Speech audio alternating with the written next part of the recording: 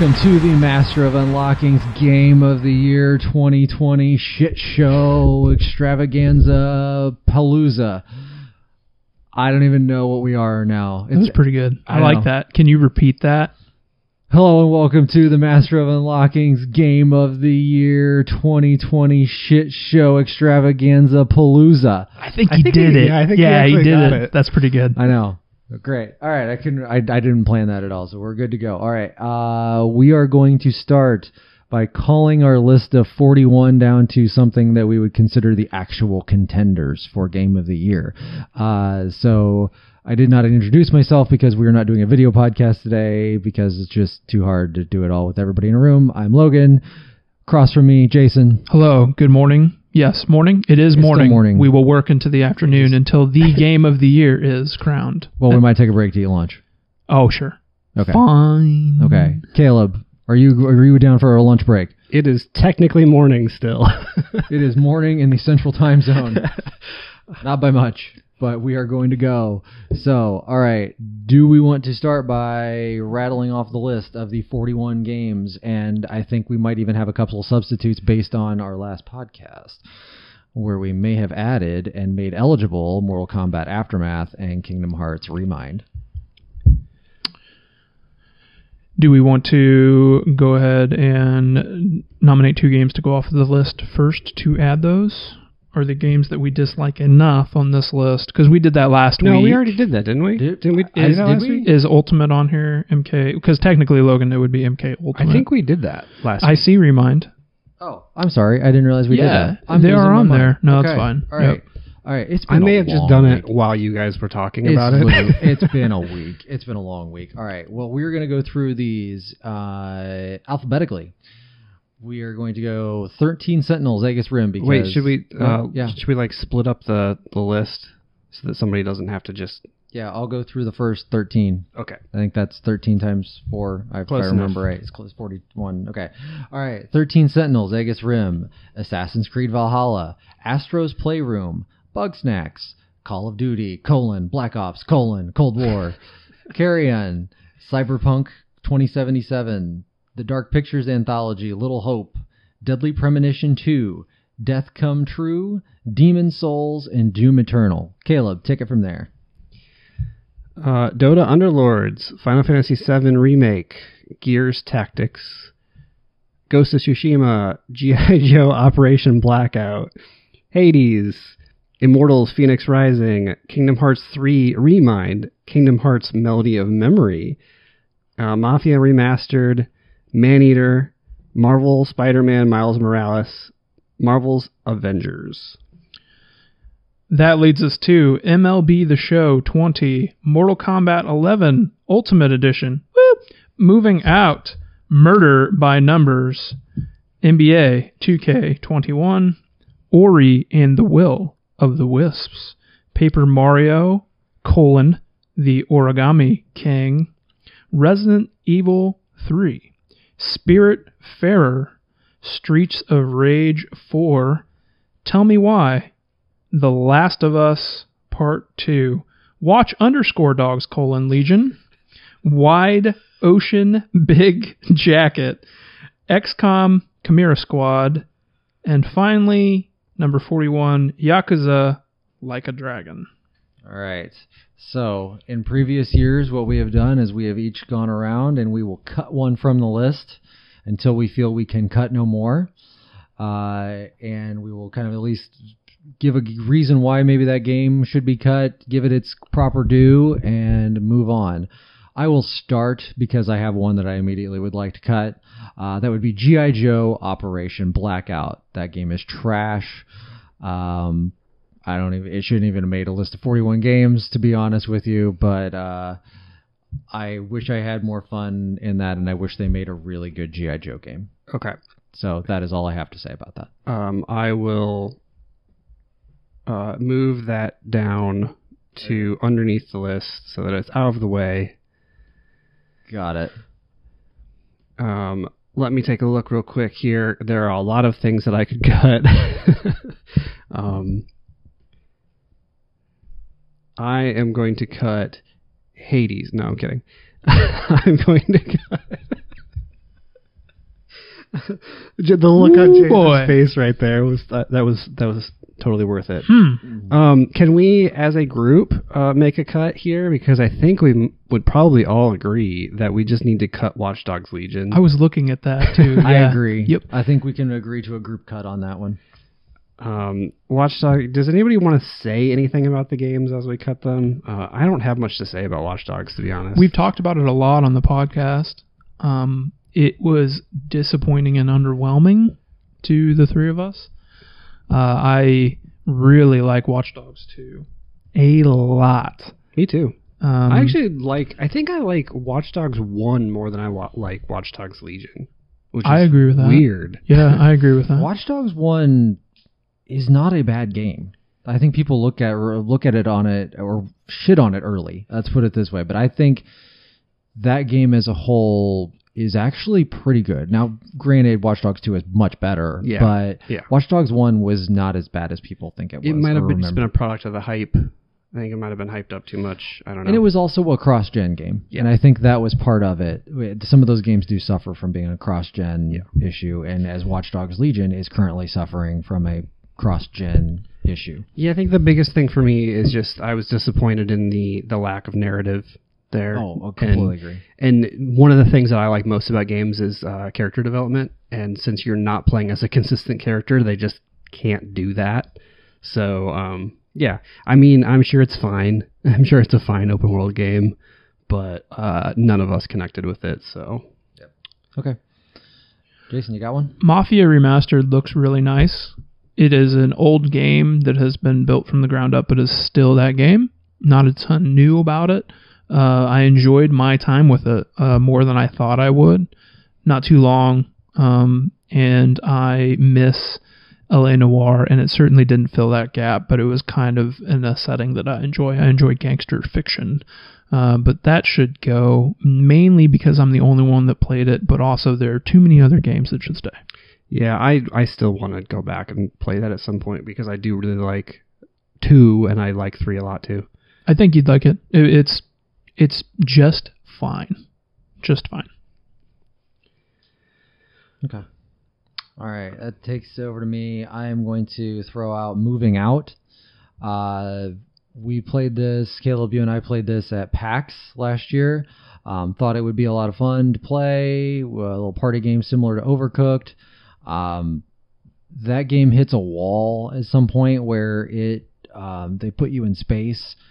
And the amount of stuff that they throw at you makes it so difficult that it's not fun anymore.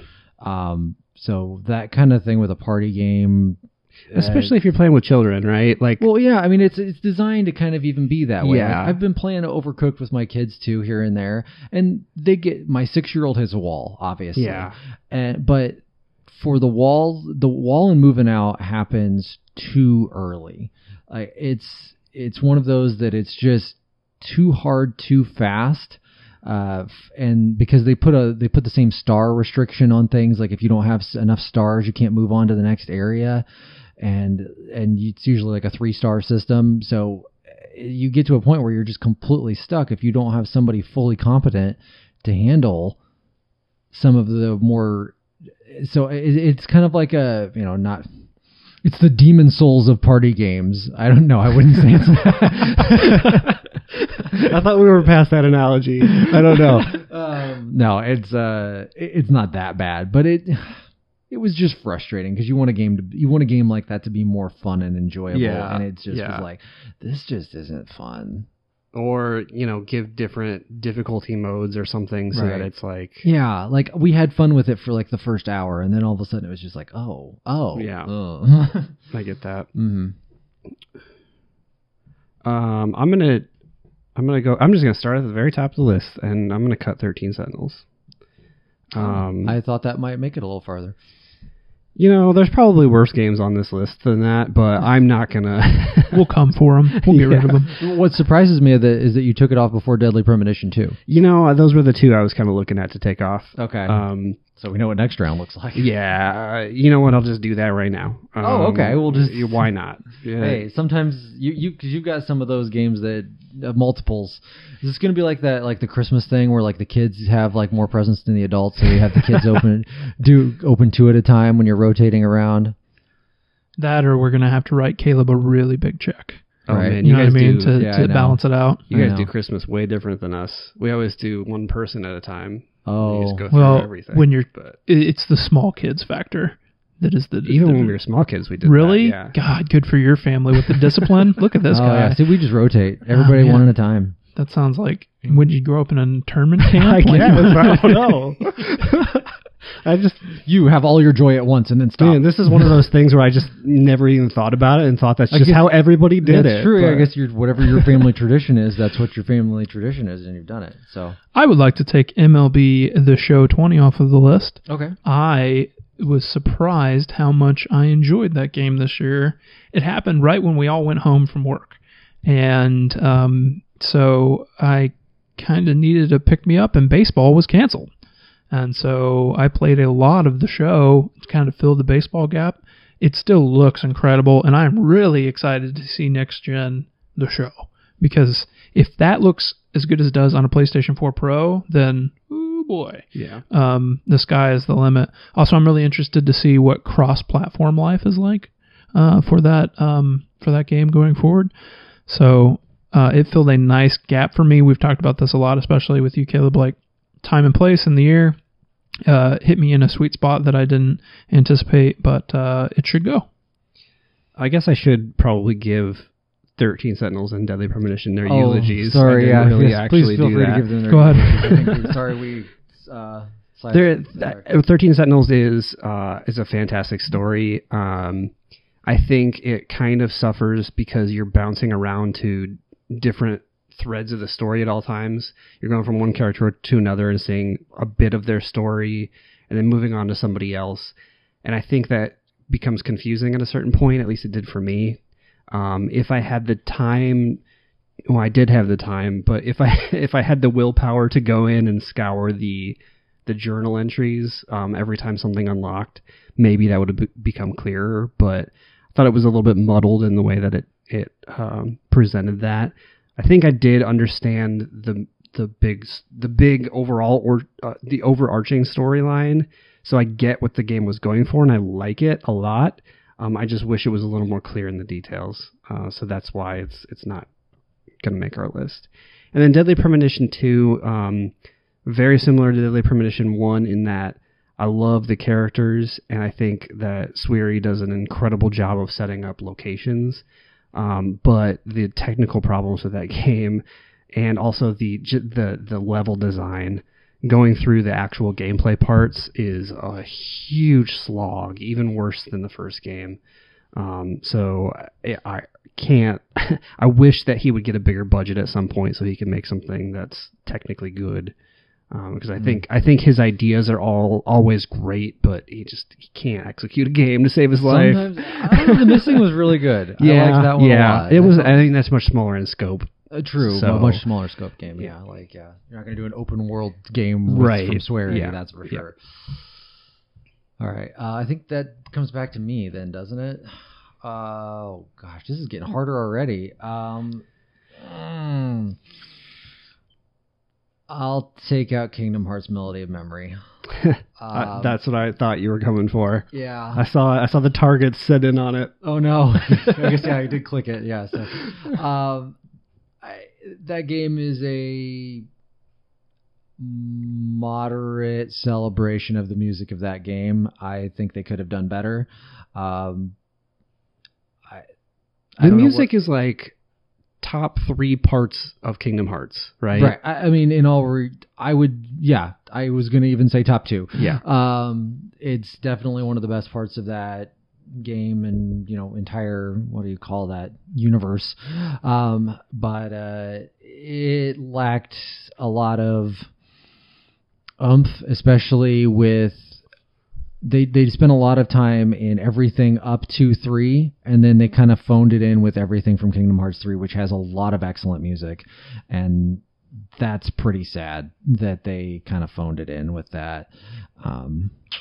So anyway, yeah, I don't have much else to say about that.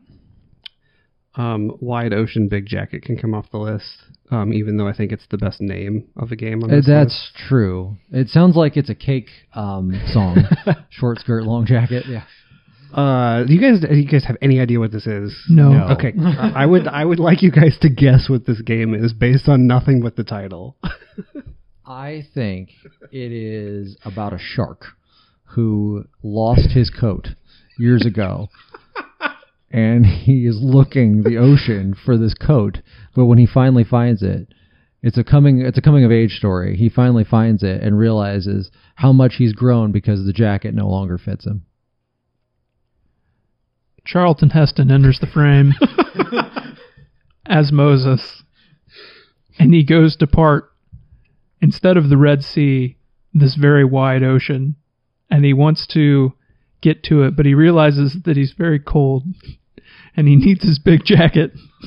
So he gets his big jacket and he puts all 15, and then he drops 5 of them, all 10 commandments now. And puts the 2 tablets left in his very big jacket, and then parts the wide ocean instead of the Red Sea. It's a retcon on the Bible. Okay. All right. So this game is about a camping trip. Perfect. If I remember right, it's been so long since I played this. I think it came out in like February or something.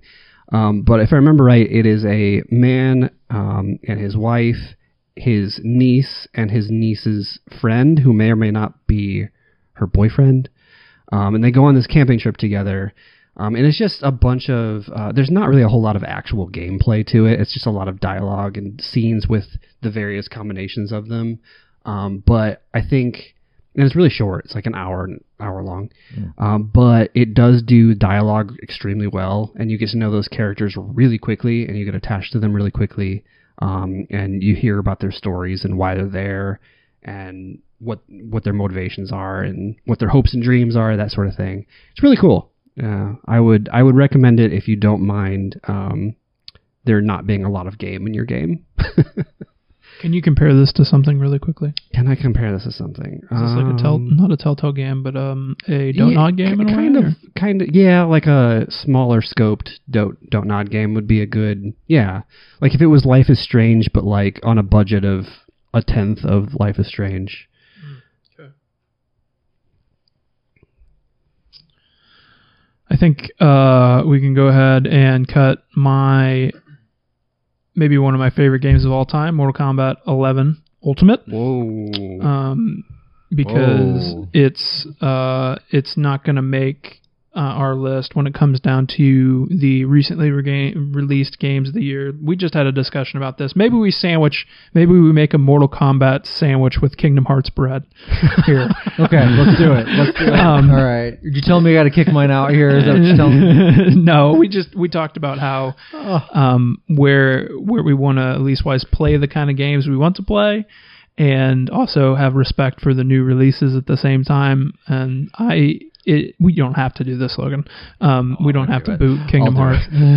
But I will say that MK11 is slowly climbing my list, and it's pretty high on my all-time list. I talked about this a little bit last week. There are new things that happened, and the newest, biggest drastic, I think it is an improvement for MK11 fans, but the variation change in the competitive scene. Now, Logan knows this, Caleb, you may not, but there were 2 variations, and what those are movesets. Loadouts. Okay. Whatever you want, whatever term that helps you understand. And those, just now in the competitive scene, went from being presets for each character to customizable. And so you have now the entire moveset at your disposal instead of just a few per variation. Mm-hmm. And so now you're picking... From a list of 9 moves, you're now picking 3 instead of just 3 that are set to a particular variation. And what has happened is that this has now opened up new combos and new strategies. Does this mean this does not mean that you can use moves from other characters. Though, No, right? Okay. no. So, you're think of picking like from... three. There's like 3 fighting styles. Okay. And but each you fighting can't use. You're not like playing as God, I'm just completely blanked Scorpion. on all of the characters. So you can't all of a sudden have an ice ball as Scorpion. Okay, yes, that was my so question. there was typically like 3. There'd be 3 fighting styles. Each fighting style had 3 move sets or 3 intricate moves attached to it. What would happen is then like there might be one great move that you loved in the Shaolin moveset that in the I don't know, I'm just making up a Kung Pao. I don't know, that's a chicken. But in the moveset, delicious. I know. That you could never access if you did that. So now you can pick like 2 from one and 1 from the other, or 1 out of each. That does open up a lot more combinations and make it more interesting. I will say what I've been playing of Aftermath, and I really enjoyed MK11 last year too. I like it. I think that they've done a really nice job with it, and they've done a good job of also keeping a good balance between keeping the people who play it for story and play it for just like, oh, hey, I just want to mess around playing versus the computer, playing versus my friends locally, keeping that stuff, a good balance between that and then the ultra competitive scene, because those are 2 completely different worlds. And if casual player wants to hop in the ultra competitive scene, they're never going to keep up. Yep. And there's a place for both of them in that world, in a game that, in a world of ongoing games, that's kind of hard to do that with, especially fighting games. I mean, you look at like Street Fighter now, if you couldn't even begin to jump into that. It's the 2 other things that I want to say briefly, and I don't want to take too much time because I know I talk about it literally every week, and I'm sorry. The variation change is big because it has now switched around tiers of character. So the community has S tier, A tier, B tier. They have tiers of what a character's capabilities are, and now all those characters have moved around because of the variation changes. And the other thing I want to say is in post-COVID world, the competitive scene, the paid scene, the professional scene has come back in a big way because the netcode is literally the best fighting game netcode that's ever been available. Yeah. We talked about, you explained this to me a little bit, Caleb, because I didn't understand it, but like offline tournaments weren't taken seriously. And right now, the MK11 netcode, although there are bandwidth limitations and distant limitation when you're playing someone across the world, right? Which is why they do it regionally. But the netcode allows them to have a respectable, like, irrefutable champion. Yeah. Because it doesn't break. So that's the other big thing I wanted to say, and they deserve a lot of credit for doing that, which is probably why it is still now a year and a half later or whatever it is, still the most relevant fighting game because the netcode is so good and people can play it, unlike Street Fighter and things like that. So. And I think that, when we talked about does this game deserve to be on our list of 41 or not, I think at least for me, the thing that swayed me was it absolutely does, because the content that came out in 2020 contributed to that game. Like you were talking about the tier lists, and at that time, before the moveset swap, some of the DLC characters were at the top of that tier list, right? Absolutely. So, I mean, if that means that the DLC is impacting the game that much, then yes, absolutely it belongs. A character released in March of 2020, the Joker was the world champion character before everybody had to go home. Right. Yep. Thank you guys for letting me talk about it. Yeah, no problem. All right. I don't expect any feedback from this, but I will just, I don't know, go on a little soliloquy about Kingdom Hearts Remind DLC. So before you do, I just wanted to say, when Jason said Mortal Kombat is the meat in the Kingdom Hearts sandwich, okay, so for me, I don't know why, but like visually, when I think of like Disney and Kingdom Hearts, what food would that represent? Like what food would represent that? And the first thing that popped into my mind was a marshmallow. I don't know why, like Disney and marshmallow for some reason went together. And then for Mortal Kombat, it was just like a bloody steak.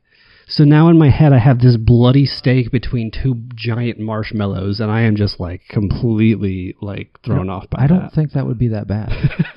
Logan would at least want to try it. I would try it. I can guarantee you he would try it. Yeah. Okay. So the Kingdom Hearts Remind DLC, that had legs. And what I mean by that, it wasn't just like a DLC that was like, okay, here's 45 minutes of content and it's over. There was about 3.5 hours of story content in there, maybe 4. And then there were what they call data battles after that. The data battles were you fought, you went into what was essentially a giant arena battle where you fought against Organization 13, all 13 members, and what was possibly some of the hardest boss fights that I've ever done in Kingdom Hearts. Which is something that Kingdom Hearts struggled with, at least for me, the whole series wide, is coming up with interesting fights. It's either they were either way too easy or impossibly hard until you grinded it out, and then it became way too easy. And these were, so I was full level 99, had the ultimate weapon, and it was still hard. And this is, playing on normal difficulty. Like, these were not, I'm not trying to do this on proud mode or anything else. These were hard, and the payoff ultimately of that is that you get the secret ending and find out what's going to happen in the next game, which is that they are basically doing a full. Tetsuya Nomura had Final Fantasy Versus 13 canceled on him. All of the characters from Versus 13 are now in this new world that Sora is now locked in.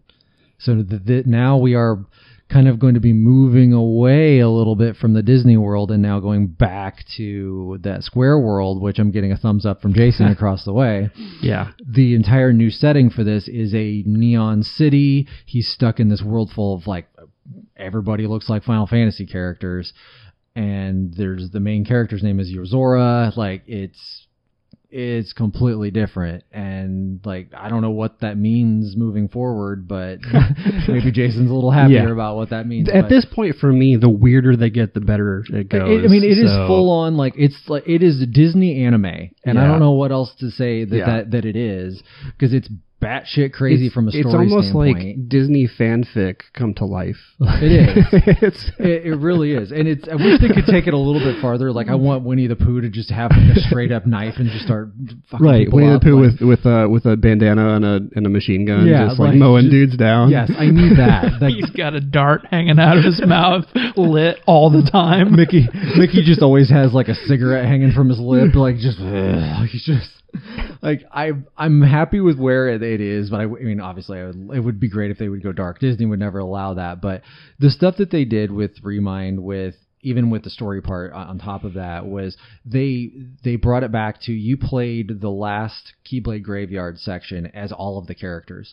So you got to play as Riku, you got to play as Kairi, you got to play as Aqua and Ventus, and all of the characters, you got to see their part of that. And then ultimately you got to play as Kairi, which was kind of like the big thing for that game, which they've never done. Yep.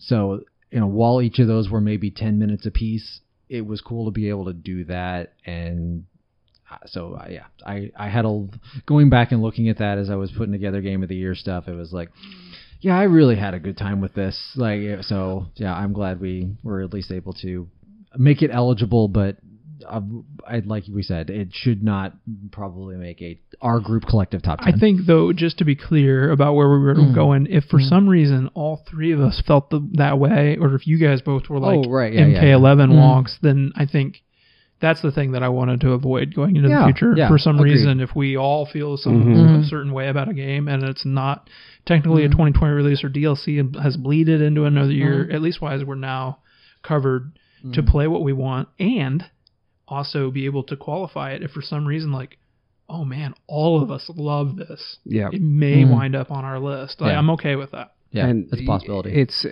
over the past 10 years, things have blurred the lines so much more. It used to be, we used to be able to say this is a downloadable game versus a retail game, and like that's completely blurred now. Like, so there's like less than version 1.0 even now. Early access. Some of the stuff is. So I think we're doing the right thing by opening it up. So so that we don't miss anything. Right. So go ahead. I'm done with my Kingdom Hearts. I moved Murder by Numbers down. That game is cool if you like Picross. Do you guys know what the actual name of Picross is? Picross 3D. No, because Picross is actually the Nintendo branded version. I don't know what the actual puzzle name is, but that game, it kind of plays like Phoenix Wright, where you're solving mysteries by collecting evidence and interviewing people. But when you collect evidence, you have to do a Picross puzzle to reveal it, which is a cool concept. But by the end of that game, you're just like, I don't want to do any more Picross. I just want to see the end of the story. So I got a little bit tired of that, and the story doesn't really... it's fine, but it doesn't really... it doesn't hold it all the way through, so that can come off the list. I think it's just a super unique concept, though, so I at least wanted to mention it here. Because I like it when games take swings like this. Mm-hmm. All right, Jason. Immortals Phoenix Rising should probably go. I don't want to leave that yet. Really? Okay. No, I want to leave that for now. I've actually been playing more of that recently. Okay. I would make a case for that right now to stay. The plot thickens. I would rather take off... I can take off a couple more, actually. I can take off Death Come True. That game is basically a slightly worse version of Bandersnatch. It's cool, and again, I like it. Like I said, I like it when games take swings, but this one doesn't completely go. Also, I think, it's not going to make it onto our list, so I'm going to cut XCOM Chimera Squad, even though I really liked that game. It is a little janky, or at least it was when I played it. It might be fixed by now. But it is a really cool tactics game. But you guys don't generally play tactics games, so it's not going to hang with the rest of the stuff on this list. Speaking of tactics, what about Gears Tactics? Yeah, that can go too. I actually like XCOM better than Gears Tactics. Oh, so really? if you're okay with cutting Gears Tactics... I like it. I just didn't have time. Yeah. Pick and choose, right? And fell in love with other things. Gears Tactics they have about probably 10 hours worth of content in there, and they stretched it out to 20. So at the end of that game, it's really grindy and really repetitive. Okay, maybe not then. I hope to revisit that, but maybe I won't. Yeah. Knowing that. I think I see another game that all three of us don't really like. What's that? Well, do we want to? Is it one that like all three of us played? Yes. Oh, maybe let's save that. It's one that all three of us finished, I think. Yes. Okay. Is it Avengers? No. Oh. It's higher on the list. What do you mean higher? It's alphabetically higher on the list. Is it Call of Duty? Come on, yeah, God, let's get rid of Call of Duty. Okay. Yeah, I'm perfectly fine getting rid of Call of Duty. There we go. I think That's my nomination. I was willing get to do rid that. of it. I was trying to go through and kind of maybe get rid of some of the ones that maybe we all didn't play yet. Yeah, but we have a consensus on that. I think game. we have a consensus that game stinks. It is the worst Call of Duty story that I've ever played. Mm-hmm. I am prepared to make that statement. I think I agree. I can't think of a worse Call of Duty story. And I've played all of them back to Modern Warfare. I mean, Ghost is right there, but I didn't mind Ghost. I didn't. It was stupid, but Adler playing a scarred up Robert Redford. Yeah. We talked about that enough. Yeah, I don't think we need to hit on that anymore. Well, can we also get rid of Avengers while we're doing that? Not yet. No? Okay. It's going to come, but not yet. Okay. I feel like things need to fall in an order. Lucas got some kind of agenda. Yeah, here. he does. We're going to get some bargaining with this Immortals thing out of nowhere. All right. I'm all upside down. Caleb, what do you think about Dota Underlords coming off the list at this point? A lot of good games on this 2019 Dota Underlords was great. 2020 Dota Underlords was just okay. Or like a Jason and I say, what about Dark Pictures Anthology Little Hope? Oh, yeah, that can go. Yeah, let's just call that one then. Okay, Dark Pictures Anthology Little Hope. That game is it is probably the worst of those. It's another entry in that Until series. Dawn, Man of Dawn. But it's the worst of those. That's the back of the box quote. Another entry. It's not. It was just okay. Yeah, I think you might like it less than I do. I think it's okay. It was. Yeah, I'm with you. It's okay. Like it was a C game. Yeah. And C game's got to go. C game. Not even a B game. Yeah, no, it's got to go. Yeah, it's a C game. All right, I feel better about that. All right, this is getting hard. I would rather. 24. I see one on here that I think we all agree that isn't good. Well, before you do that, since Logan brought up Dota Underlords, I'm gonna in stepping in to take the bullet for that is gonna be Paper Mario. Oh, okay. Okay. Because I would rather keep Underlords on this list than Paper Mario. I think that game's great. I think it could have used some sort of level up system or some sort of progression just to keep things fresh the whole way through. Can I retract my Dota Underlords? But I'll let you continue. Sorry. That's okay. No, I was done anyway. Okay. I think it's great, but it could have been better. So I like Underlords better than that. Agreed. What about Carrion instead? Yeah, we could get rid of that. Okay. Can I tell you guys the ending of Carrion? Yes, please, because I don't think we'll ever play it at this point. Yeah. So you know how you pick up abilities as you go through. Yeah.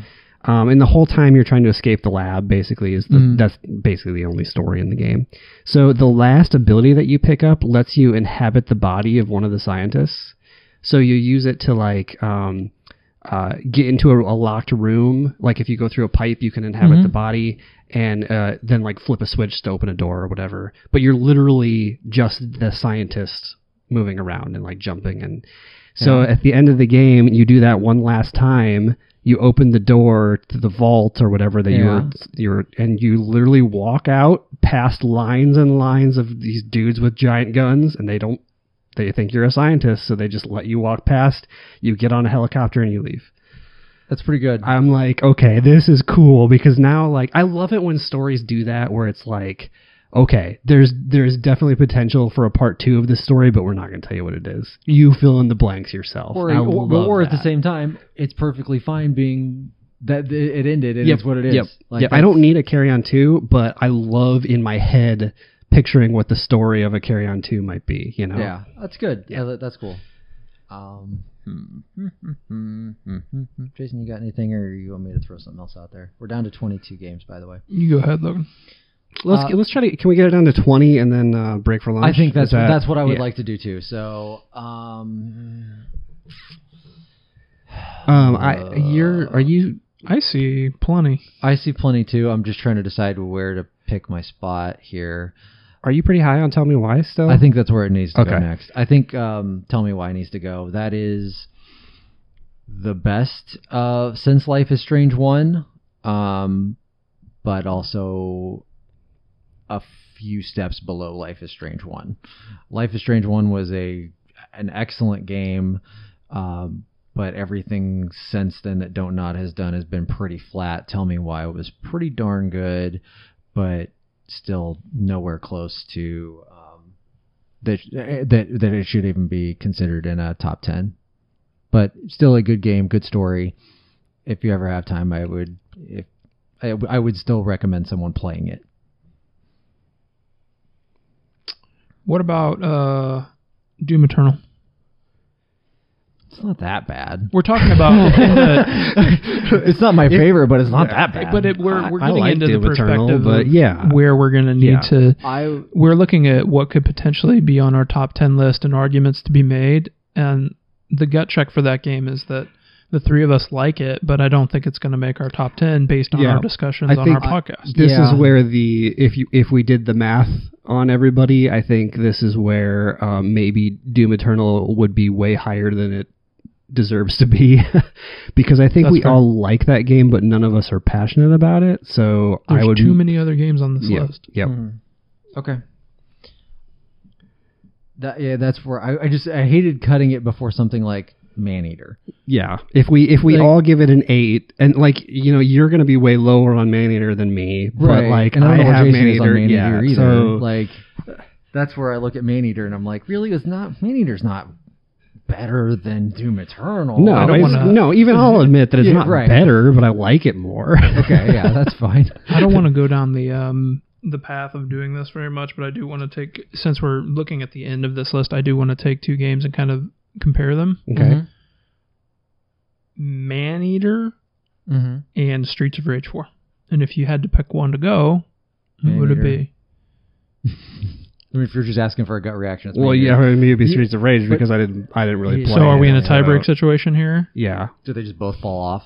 Well, that's actually, I think that is fruitful if we want to eulogize both of them. There are a lot of other things I'd rather cut Than Maneater. before we do either of these, to be honest. Well, I don't know how you guys feel about Streets of Rage, I guess, but I look at Streets of Rage and see a good game that I really enjoyed playing, but I don't see a collective top 10 out of Streets of Rage. No. How does it make it onto our top 10 list? And It I don't doesn't. see a path for that game. I don't see a path for that game either to make a top 10, and I also don't see a path for Maneater to make a top 10. Unless, Jason, you feel differently about that than I didn't. yeah, but can we keep it on symbolically for a little bit? I think that it depends. Here's the argument, Logan, is that Caleb really likes Maneater, Okay. and do we really like Streets of Rage 4? No. Streets of Rage 4 was a good time. I'm glad I played it. Me too. So, like, This that's is fine. just Say goodbye. Yeah, let's we get the passion projects in Yes. right now. That's fine. And So, I'm not saying it's going to make our top 10, but like it's a hard cut, and I'd rather delay that as much as possible. that was so. Streets of Rage 4, I think, made our top 20. It did. It was did. in the, it was in the 20. 20. But Okay. All right, we are while we under were 20. while we were in sorry. the groove, I didn't want to.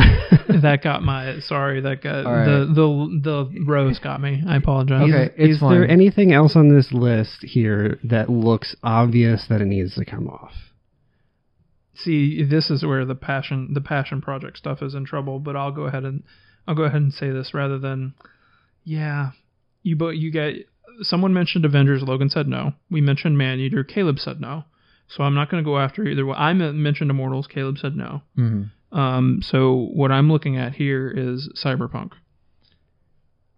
Before we even get to the meat of this year. I am 100% in favor of taking Cyberpunk off this list. I am as well. That was easy. I think let's revisit that one next game of the year. It's kind of my thought. I don't even know if I want to say anything else about it at this point because we've waxed and waned about this thing. Has it been relisted on the PlayStation Store yet? Not that I'm aware of. So technically, it will release in 2021. Okay, it is now a 2021 game. Gravy on that shit salad. Okay, all right. I feel good about that. There's go ahead. You're in a safe place. One other game. You're in the trust tree, the tree of trust. Actually, there's two other games that I think don't belong on this list. Is not like the other. But I'm nervous to say them. Go ahead. If you're nervous to say them, then someone else probably feels passionate enough that they want to keep it on. I'm just curious to hear why you wanted Avengers to stay. I like that story a lot. You do? Okay. I do. I think that story is very well done. I think the gameplay around it sucks, but I like the story around it. Okay.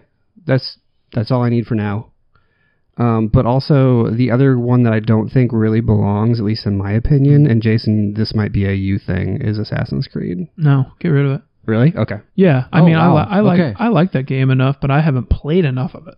I didn't want to touch that with a 10-foot pole, but it is such a safe bet. It's like I can't it's like you go into the ice cream store with a million different flavors and you ask for vanilla. It's just like I like vanilla. Take a bigger swing. White cake Come and white on. frosting over there.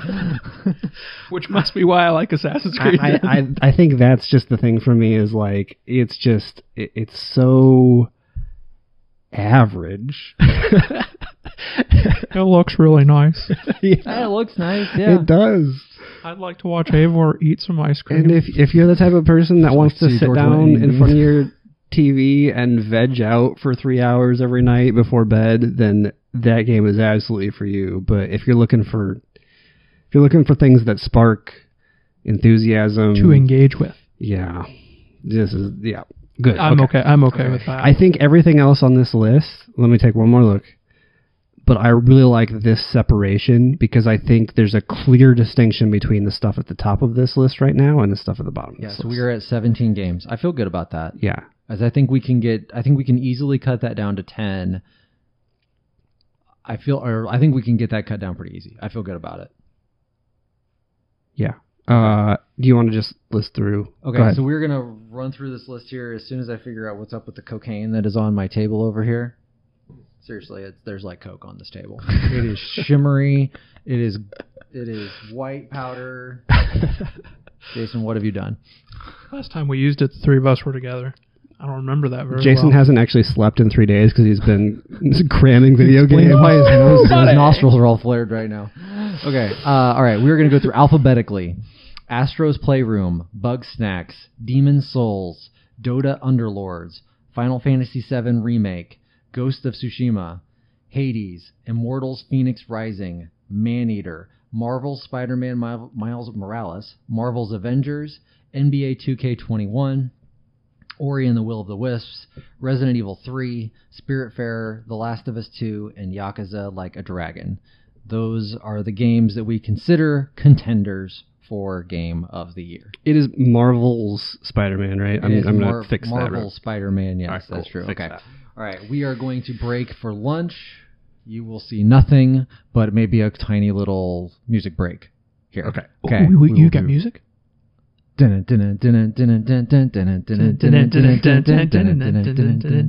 wait, I usually use the nice soft one that like. All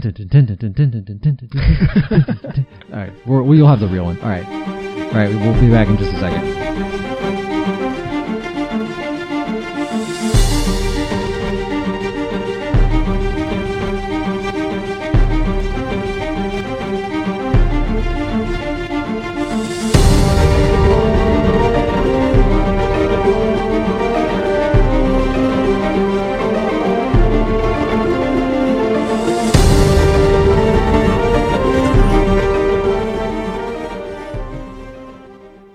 And we are back. I felt like there was something we were going to do. Oh, that's right, because I need to reintroduce everybody now that we're back. Because I am Logan. Caleb is across the way. You are Logan. Back-to-back chicken. Back-to-back chicken. Back-to-back chicken nights. I had chicken sando nights. Jason, $16 mayo. That's right. I bought $16 mayo. It's delicious.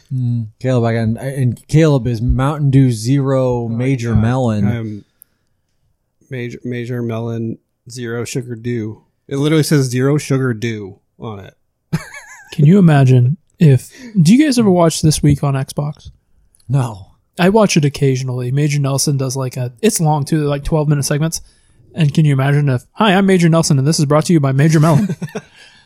You know, when I first saw this, I thought it was Major Nelson. I was like, why are they making a Mountain Dew about the Xbox PR guy? And I was like, oh, no, it was Major Melon. And this stuff is pretty good. I will give it that credit. I can endorse all of the stuff that we had, or all the stuff that I had. The Mountain Dew Melon, the Sonic Chicken Slider, and the Sonic Chili... What was it? Chili cheese wrap? Yeah. Fritos chili cheese wrap. Fritos chili cheese wrap. Yeah, that was... I can endorse all three of those things. I can endorse all three of those, too. That was one of the better new food things that we've done. Yeah. The commercial for the chicken slinger, it's clear who they're targeting because it's a Southern guy and his family in the car. In the end of it, it's Sonic Chicken Slinger. There's like an A in there where the I should be. Slinger. Slangers. Slinger. All right. Well, we're not here to talk about chicken, are we? Maybe we are. I don't know. We're always here to talk about best fried chicken of the year. I don't know if I would rather. There comes a point in this day, which I enjoyed every year very much, but there comes a point in the day where I get very sad because all of us have to say goodbye to games that we love. Yeah. Mm-hmm. And we're about to do that. I think this is the roughest part of our day. Cutting it to 10. Yeah, because the ordering the top 10 has been, depending upon the year, but it's been not as contentious for sure for us historically. I think there's been more agreement on the top of the list, but everybody has individual things that they love, and usually there's a game or two of ours that doesn't make it on the top 10, especially you, Gamerman Caleb. Yeah, well, so I think we're going to start to say goodbye. If we need to start to say goodbye, I think we need to say goodbye to Marvel's Avengers. Okay. Take it away, Logan. Okay. Bake it away, toys. I think we hit on this earlier when we talked about this, when we all played it, but this game suffered from trying to fit all of the superheroes into a round hole that it could not fit into. Iron Man does not live in the same world that Captain America lives in. I just moved Miles Morales down instead. That was a huge mistake. No. Yeah. So Sure, fine. I think they told a good story utilizing Ms. Marvel as a character, or an unknown character to many, and told a very good story around that. But ultimately, the gameplay fell flat, and whatever they're trying to do from this game, from an ongoing game front, is a complete and utter failure. Yeah. Well said. Mm-hmm. Well said. Yeah. So yeah, All right. Down to 16. it's Caleb's turn. It's definitely not my turn. It's Caleb's turn. It's Caleb's turn. It's definitely not my turn. Yeah. All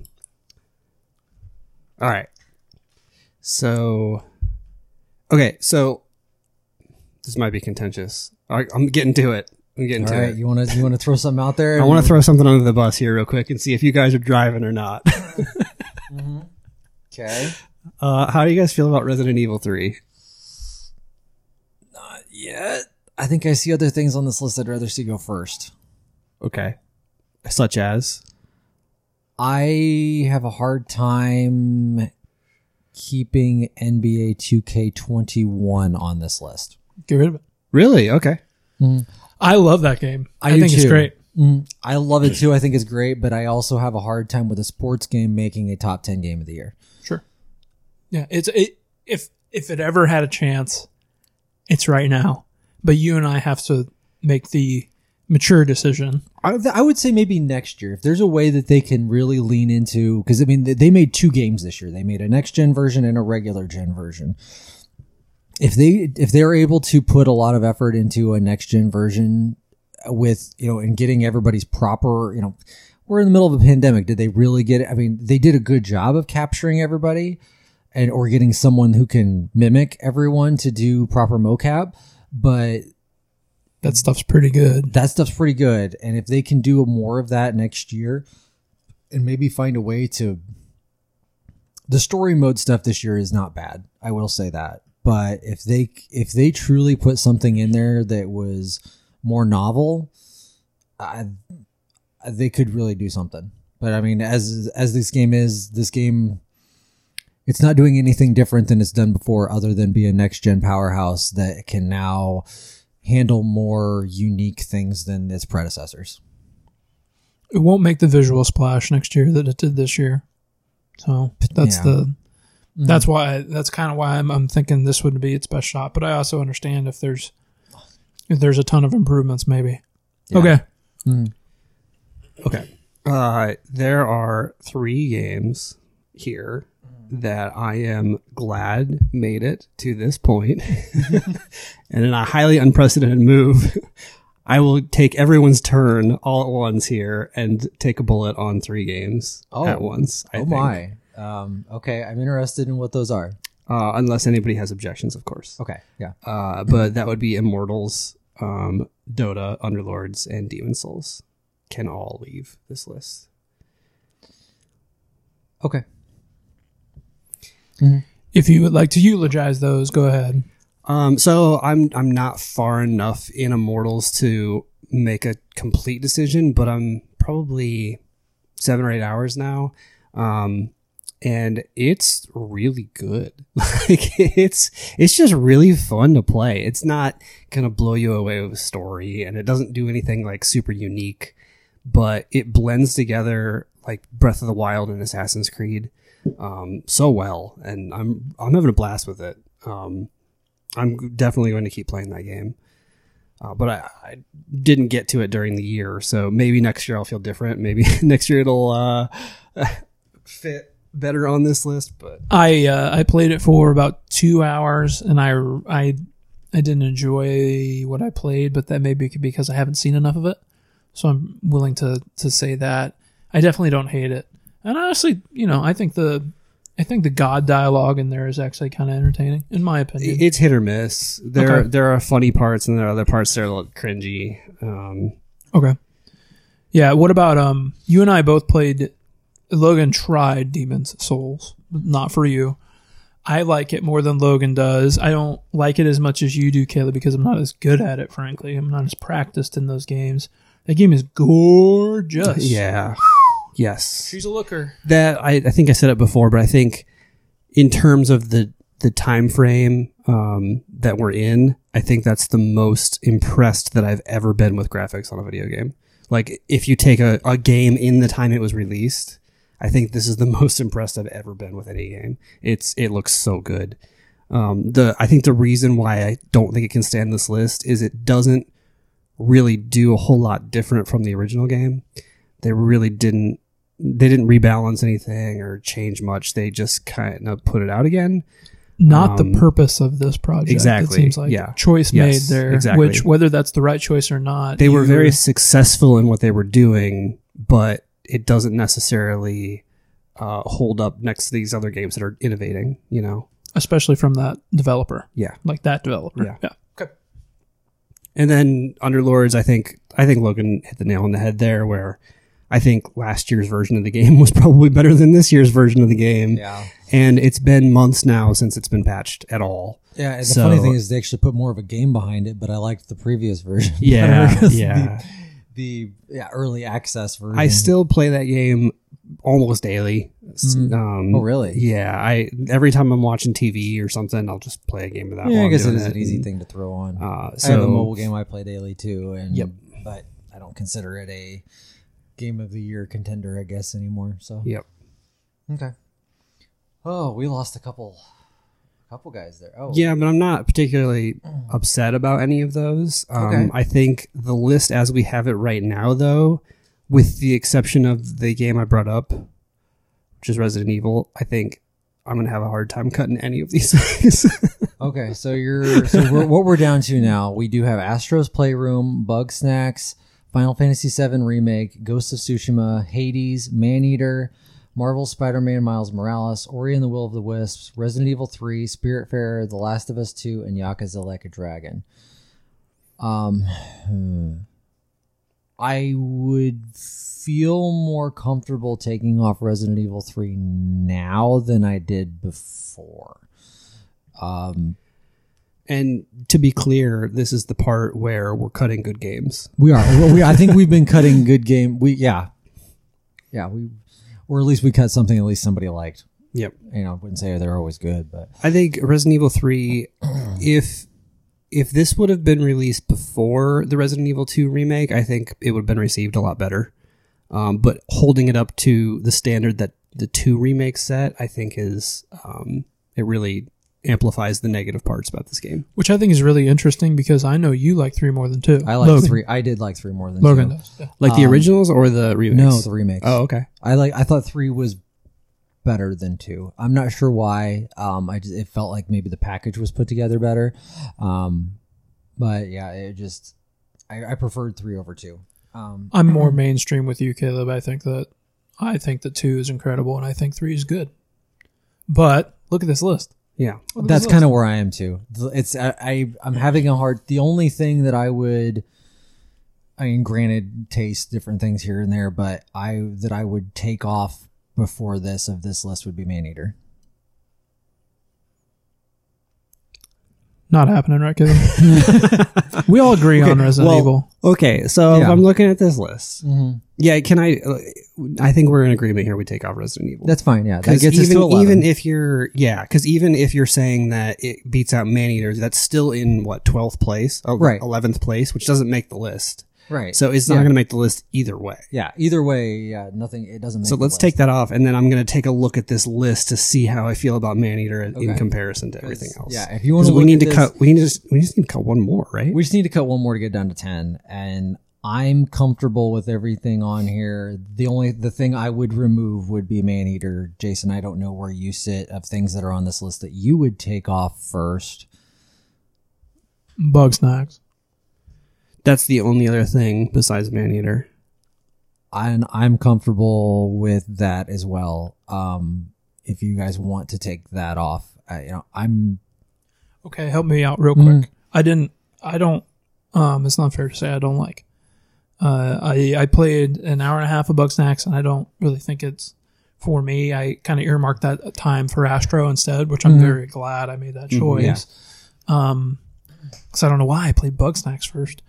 But I think we need to have the conversation of how much you like Maneater, Caleb, versus how much we collectively like Bugsnax, which really isn't me at all. No. It's how much you two collectively like Bugsnax versus Caleb's passion for Maneater. Yeah. And how we land on 10 games. So I'm going to say I Yeah, enjoyed Bugsnax. I actively disliked Maneater. Okay. Which kind of means that, Caleb, it's your decision, unfortunately, in a way. So, but when you say you enjoyed Bugsnax, does that mean that how like I'm not on super what passionate level? about it. Okay. I'm not super passionate about it. I enjoyed my time with it. I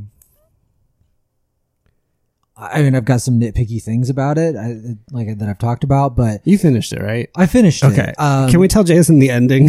Go ahead. Yeah, go ahead. You tell him the ending. So it turns out the Bugsnax are actually parasites. What? Oh, no. Yeah. And this whole time you're trying to find, what's her name? Oh gosh. Something stupid. Some Sure. explorer that. Yeah. Yeah. Got it. And you finally find her, and it turns out that she's been assimilated by the Bugsnax and is holding them at bay so that they don't take over. And she's essentially a giant bug snack now. Like she's just all bug snack. So the game ends with you trying to save her, and then you have to escape the island as the Bugsnax are trying to hunt you down. Yeah. You And reap what you sow, kind of thing. And then it ends with them in the ship landing on the mainland or whatever, and then one Bugsnax runs off the ship onto the mainland. Okay. Yeah. All right. Yeah. It's Pretty great. It's pretty great at the end. Yeah. Okay. Like that's I think that was cool. I think the ways that you had to catch the bug snacks, I think they were fun. Ultimately For the most part, some there of them- were some really some annoying ones. I thought some of the people's background stories were good and some of them were very bleh. There were parts of it that were a little clunky within the game itself. I did enjoy every time I caught one when they would say their name into the little out of the speaker of the controller. That was funny. Yeah. It's about strawberry. Yeah. Yeah. Bunker. So I guess if I'm looking at this from a game that's like, I'm going to remember this game more, and while I may not be super passionate about it, I appreciate what it did and the goofiness of things that they did with it and the story that they told with it. It just ultimately, like, in a year full of pretty darn good games, like, it still beats out Maneater for me, but I can understand but I enjoyed that game a lot. So we've talked about it a lot this year already, but one of the things that I think is kind of impossible for me to do is separate a game from the time you played a game. So with Maneater for me, so we're obviously, we're in the pandemic. This game came out in May. This was right around the time when things were actually starting to shut down. This was also just at almost the exact same time as my birthday. So it went from like, in March, April, we're all talking about, we'll be at home for 2 weeks and then we'll be back at work. Then we extended that out to Easter. And I'm thinking, okay, well, I'll get together with my family for Easter. Everything will be fine by then. Didn't happen. We extended out. And then I'm thinking, okay, well, maybe by the time my birthday comes around, we'll be able to get together. Didn't happen. So not only like am I stuck at home, but we're missing all these events. I'm pretty bummed out about that. Maneater comes along, and I took a chance on it because I didn't really know much about it. But I was like, you know what, I got to do something this weekend besides sit here and refresh the news.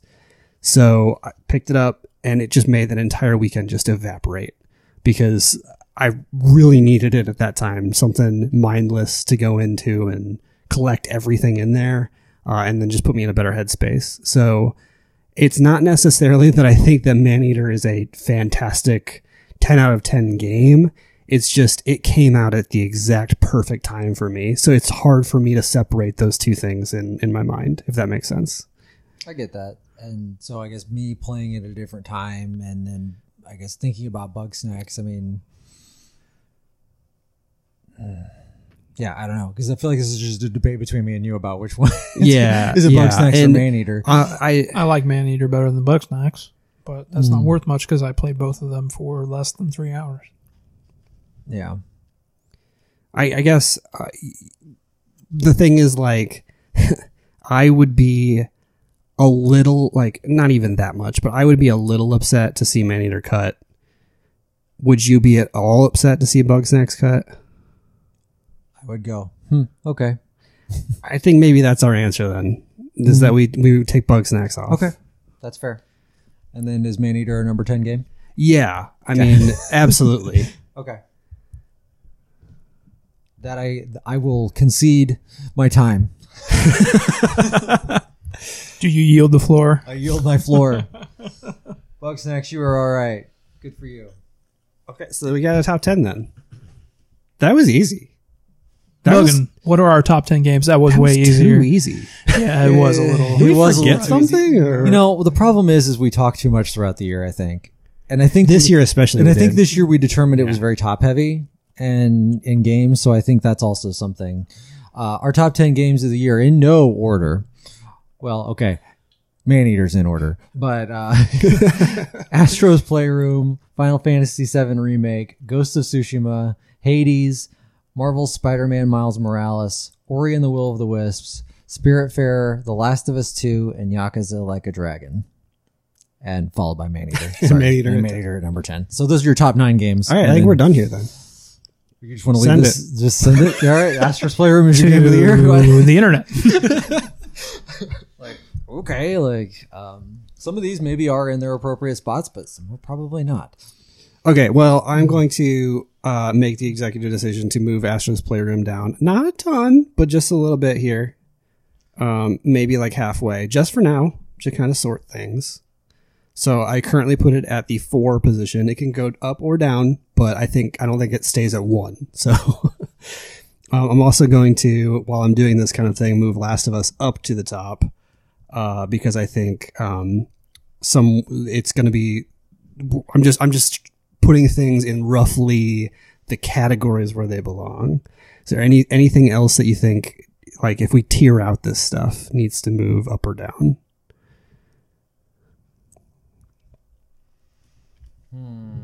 So you're talking like a top half versus bottom half thing? Kinda, yeah.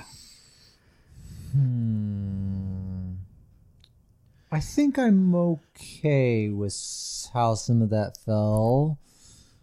I've got maybe one I would swap, but that's a personal thing versus I think what you two would have it as. So I feel comfortable with the tiers if we're looking at what are in slots currently 2 through 6 versus 7 through 11 there. We talked about Maneater quite a bit because Caleb has spent a ton of time with it. Mm-hmm. Make sure our recording is still recording. It is, in fact. Yep. Good. Okay. I'm the farthest into Yakuza out of the 3 of us for sure. Oh, yeah. By a lot. By a lot. I've played it for about 44 hours. Oh, wow. Okay. And we haven't talked about Yakuza a lot throughout the year because we all came to it late. Mm-hmm. As heard on podcasts before, but I adore that game. Mm-hmm. Just for example, we were talking about dipping sauces while we were eating lunch. There's a conversation that the characters had. One of the characters goes, "Hey, you know the dipping sauces they give you?" And Ichiban's like, "Yeah, what about them?" Because Ichiban's is just a lovable idiot. Mm-hmm. He goes, "You know that's the rarest and most expensive part of the meal?" "Oh, no way. Is that why they only give you one?" "Yeah." "Well, what's in there?" "All sorts of special stuff. Rare stuff." "Really? Wow." And then everyone else chimes in like, "No, you idiot. He's messing with you. They have a bunch of them in the back." He's like, "Well, I could ask for more then." "Yeah, it's fine. They're not rare. They're not special." "Well, why would you mess with me like that?" "Sorry. My bad. Just thought it was funny." And then there's a pause. And then one of the other characters goes, "Oh, I believed him too." And that just happened today. And it's that stuff the way the characters joke with one another, interact with one another, and how Troy Baker's performance lifts Ichiban up in this very believable way. That keeps me coming back to that game. But also, there is the peripheral Yakuza stuff that is new to me. Baseball. I guess there's baseball in Yakuza. Yeah. Mini games. Dragon Kart. There is a game where you start a confectionery, where you run a cookie company, and you become, if you want to, you can become very lucrative and help your in-game currency quite a bit. But also, you go to the top of the stock exchange is the minigame. So you hire, you fire, you onboard, you train, like you acquire properties, you do sort, like it's a business management sim, and it is, I've spent probably like 6 hours in there. This is the kind of stuff that I never thought I'd do in a game again, thought that I would make time for, but this game is really like got its hooks in me. Yeah. The reason why I chose now to talk about it is because you just talked about how much you love Maneater. I think that it depends on the choice you guys make, but I have definitely gotten what I put into Yakuza. The enjoyment that game has given me back for the investment time has been just right. Perfect. And I'm glad I chose that over like an AC Valhalla, because I've played that game before. Yeah. Talk about safe bets. I've played those Assassin's Creed games before, but I haven't played anything quite like a Dragon. And I haven't laughed this much playing a game, and I can't remember how long. There's tons of levity to it, and maybe since Persona, I haven't felt like the warm and fuzzies that I feel about this game.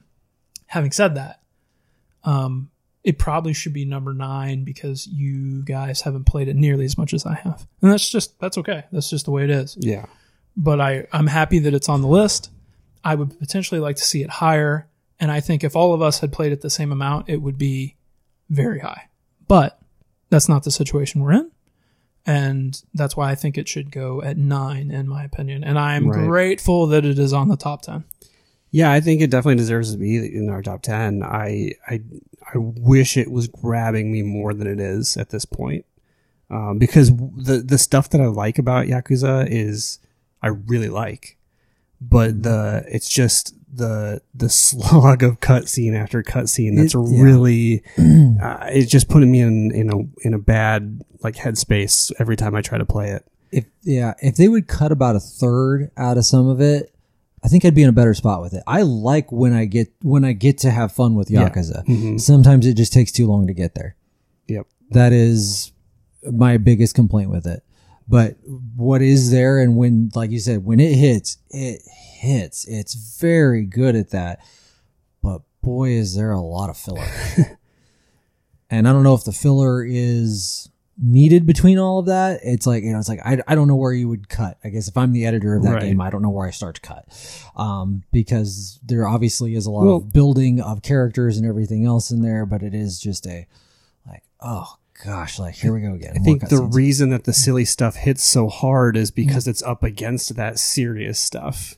So if you start to cut the serious stuff, I think you're also cutting some of the impact that the silly stuff makes. I wouldn't say cut the serious. I just said I'm just thinking that does every conversation need to be as long as they are? It's impossible to. Like I say, if you were to cut maybe a third of some of the conversation down, I think you could still have the impact. Or if it would just had, something in the first few hours that was like there is kind of a mini dungeon, I guess, in the beginning, but it's not much of anything. Yeah, I've gone through that. It's a preview of what the dungeons will look like. Yeah. But you're not going to die in there the way you are in a real dungeon, or take the risks that you're going to take going into a dungeon to farm. Yeah. I hope you guys continue to play that. Yeah, it's very good. I really I'm want going to.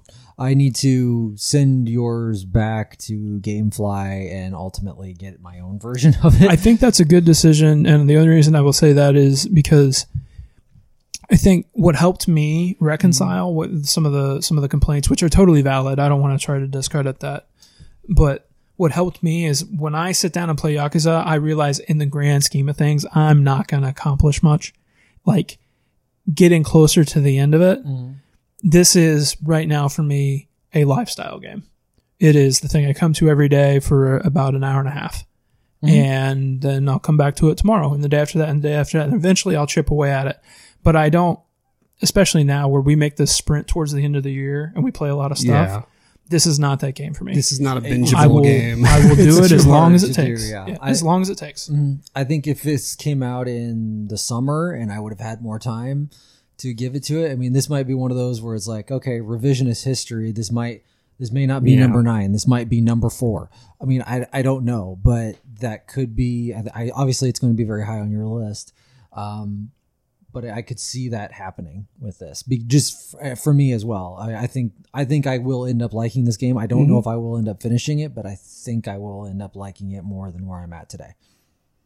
Yep, it's really fun. I was willing to move this to put this higher on the list, but I don't know where. I don't, and that's the thing is I'm not sure. I'm not. The rest of these are all bangers, so it depends on where you guys land on the rest of it. But I'm willing to have Yakuza at 9. I was thinking it was going to fall like 8 or 7, but if it falls at 9, that's perfectly fine too. Is there any game on this list besides Maneater that either of you didn't particularly like? For me, it would have been Ghost of Tsushima, and not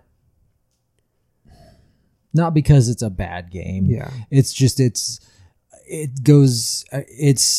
Assassin's Creed in ancient China. Or Japan. I mean, I've played that game before and I'm done with it. Yeah, I think, it is a generic open world game. But I think it does the generic open world game better than any other generic open world game. That's a fair assessment too. But that said, it's currently sitting at number 3, so it needs to move down from there. Okay.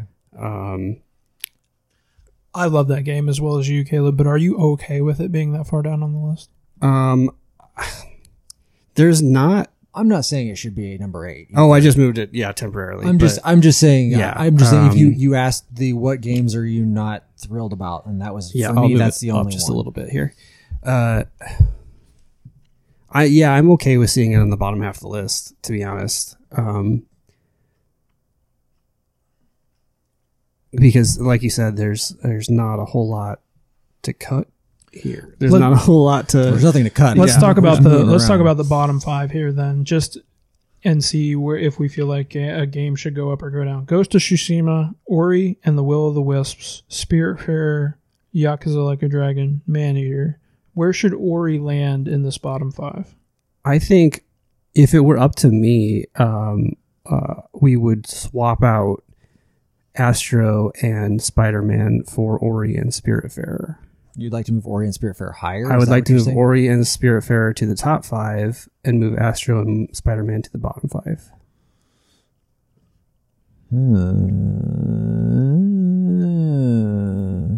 Okay. Jason, what are you thinking on this? I'm 50-50. I'm okay with that. You're okay with it? Yeah, that's because these are for you, Logan, and I'm making assumptions here, but I assume you like Ori quite a bit, and I know you like Spider-Man quite a bit. So it kind of depends on where you feel about those games individually. I am definitely okay with that. Looks, as far as 4 through 10, that looks okay to me. I would maybe argue to see Ori go down a little bit, but I'm not. I'd be okay with that. I'd be okay. Well, so I would maybe at least switch with Spiritfarer. Yeah. What if we did that? You can move Spiritfarer higher. Yeah. What if we did that? If you guys are comfortable with that, I would I would have thrown more Spider-Man higher, but higher than Ori. Yes. But if you guys want to leave it there, do you want to put it higher than Astro? Just swap those two. I'm okay with that. I'm okay with that. I think that looks pretty good to me. I'm liking where this is going. This is too easy, guys. Somebody say something contentious. Okay. I hate Last of Us. No, I would honestly, for me, Astro is higher than Ori and Spiritfarer. Astro is for me. That freaking shocks me. That game, I love Astro. It is. Yeah, make your case for it. That I'm game willing to hear this. That game is just a Sony love story.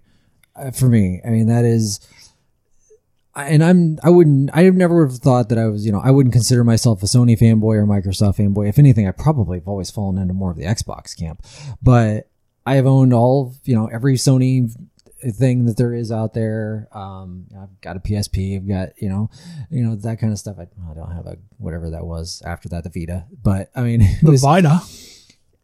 That game was just it was just fun to play. There's just something about like a general platformer that actually, like, they took all the quirks of the controller and they made them functional in a way that was very entertaining to play, and not just forced in like oh yeah, hey, look, we have this functionality in the controller. Just check out this little thing you can do with it and shoehorn it in.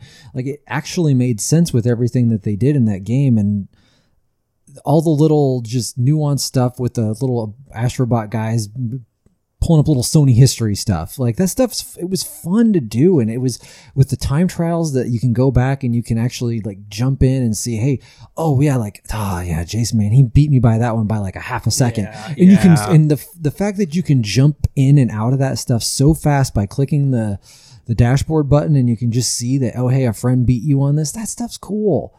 Like, that really showed off what you can do with the PS5 and how there's the stuff that's in there.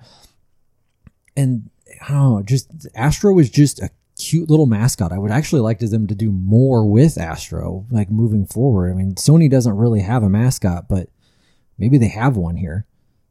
And I mean, this could be a nice little jumping off point for Sony to say, like, hey, we've kind of got our little Mario. So how high up would you want to put it? I would throw it as high as 5. After Spiritfarer? Yeah, so that would, because Spiritfarer right now is 4.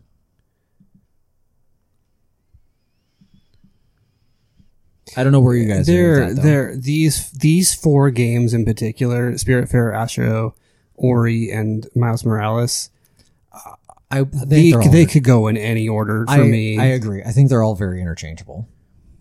I would just put, for me, Astro would just be a little bit higher. I think we got our tier list is set here, right? I think like a bottom 3. We got the bottom 3, a middle tier, and then the top 3. Yep. Where are we at on Ori versus Spider-Man? Ori, unbelievable. Would vote Ori over Spider-Man. Ori's so good. Oh my god, it's so good. The story's great. It looks great. It plays great.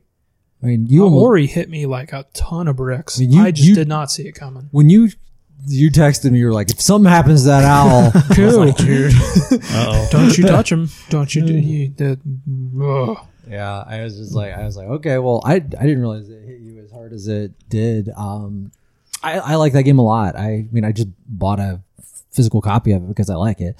But again, I think, there's a lot of just where we're looking at of our numbers 4 through 8 here, they're very interchangeable. It's almost, I'd give them all like a tie if I can. Right. And tied for 4th place. Tied for 4th place. Or Spiritfarer, Astro's Playroom, Ori and the Will of the Wisp, and Marvel's.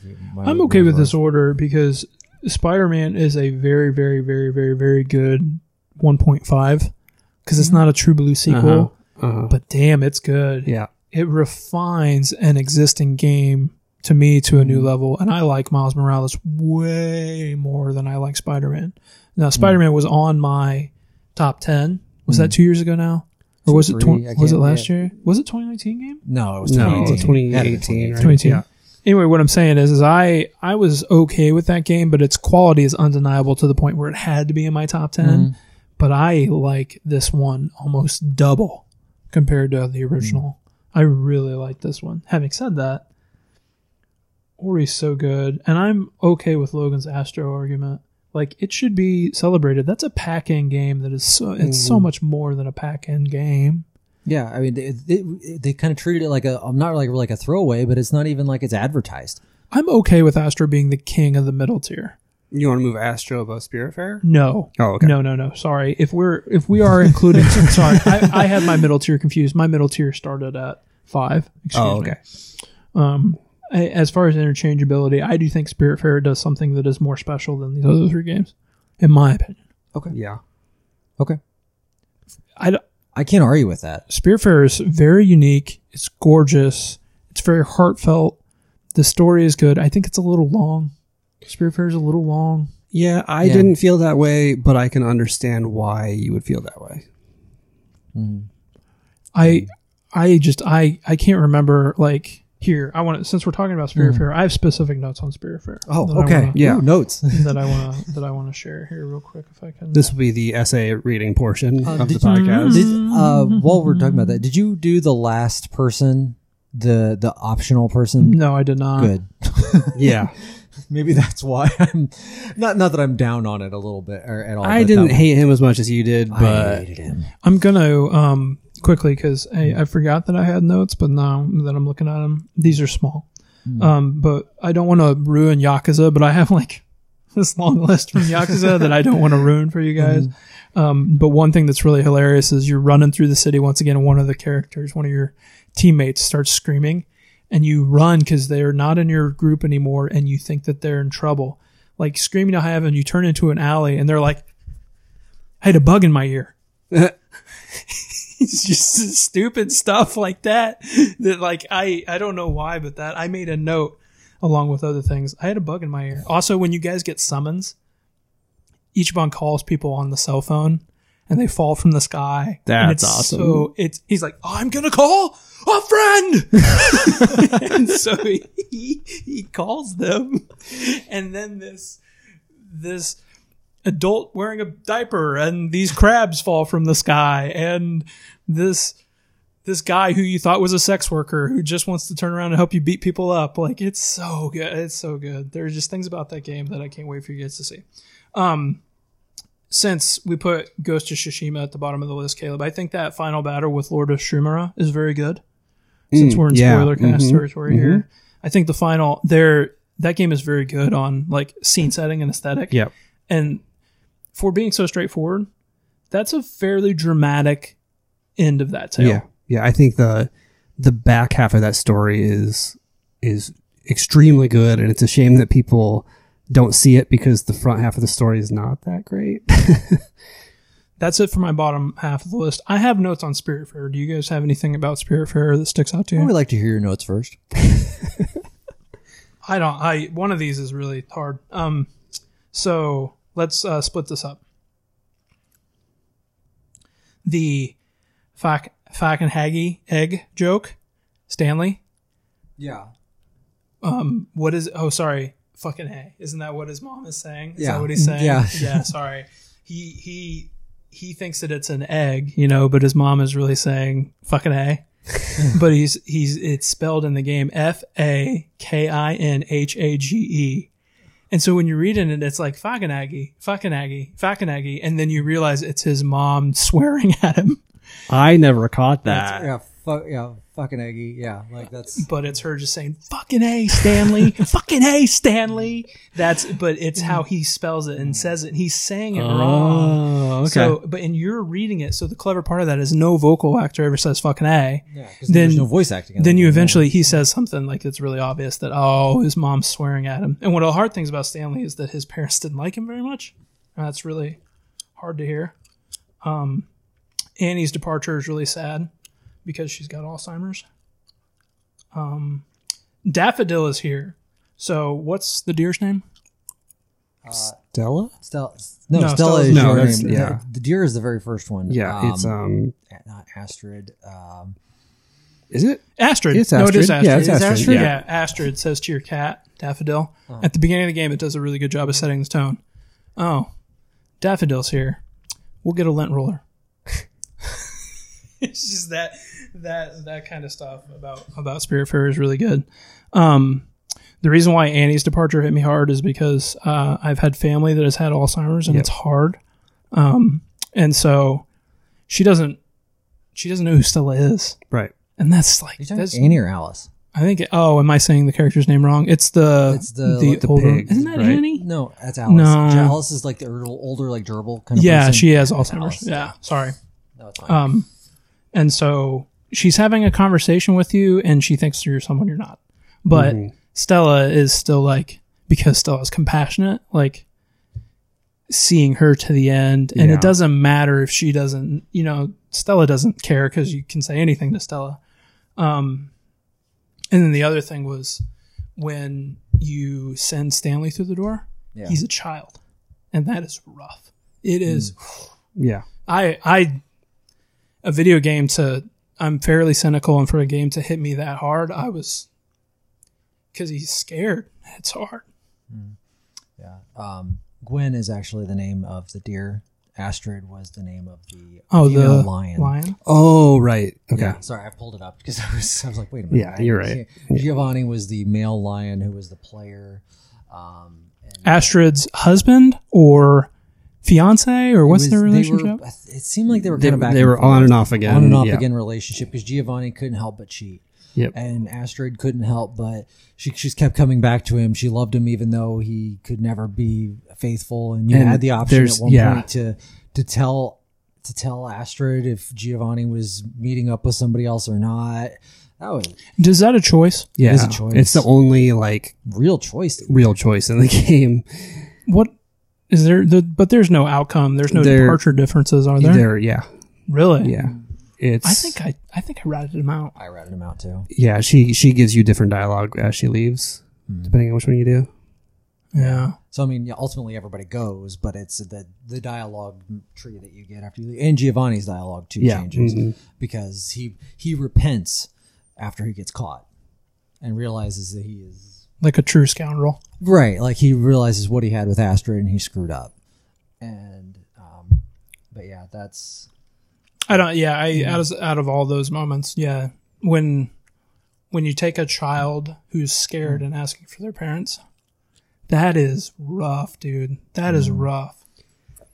Yeah. So I think that's maybe if we were doing moment of the year like we have in the past, I would be a very difficult obstacle to block if it came to that because I was a mess. Oh my God, I was a mess. Yeah, that was. I mean, each one of these characters had their own thing. I mean, there were some that were obviously much harder, but that was the point of life. I think that was the point of this game was that, hey, there are people who are more difficult to let go. And some you're like, God, get off my boat. Yeah. Go away. I mean, like Bruce and Mickey had to go. They were terrible. Why are they so mean? The Excalibat from Yakuza is... dude, yes. Yes. I didn't... No, can we do number 2? 1.2? Yeah, when you get that weapon, it's pretty... That's pretty great. And to be fair, Caleb, that game is... I know I've talked about it a lot, but that game is full of moments like that. Yeah. And it's... Yeah, I'm excited for you guys. I think you definitely are playing it the correct way, and that's what I need to try to force myself to do is play an hour or two here and there, and not my normal I'm going to binge 5 hours of this game tonight, Yeah. Or just accept it. Yeah. Lay back and let Yakuza, in my opinion. So one thing that I am surprised as I look at our list is everybody done with Spiritfarer? I'm sorry. Yeah. I made notes. I think so. Yeah. Mm-hmm. Forgive me for that. I'm looking at this list, and if we have Spiritfarer at number 4, the next game on this list is Hades. And I am a little surprised that Caleb hasn't want it to go down. I want it to go down. I thought that was going to be a block, a giant, wall in my way of moving that down. Jason, what are you thinking about? Since Spiritfarer is at 4, would you like to see Spiritfarer go above Hades? No. Okay. Caleb, would you like to see Spiritfarer go above Hades? Yeah, but I'm not going to... You? I'm good with where it's at.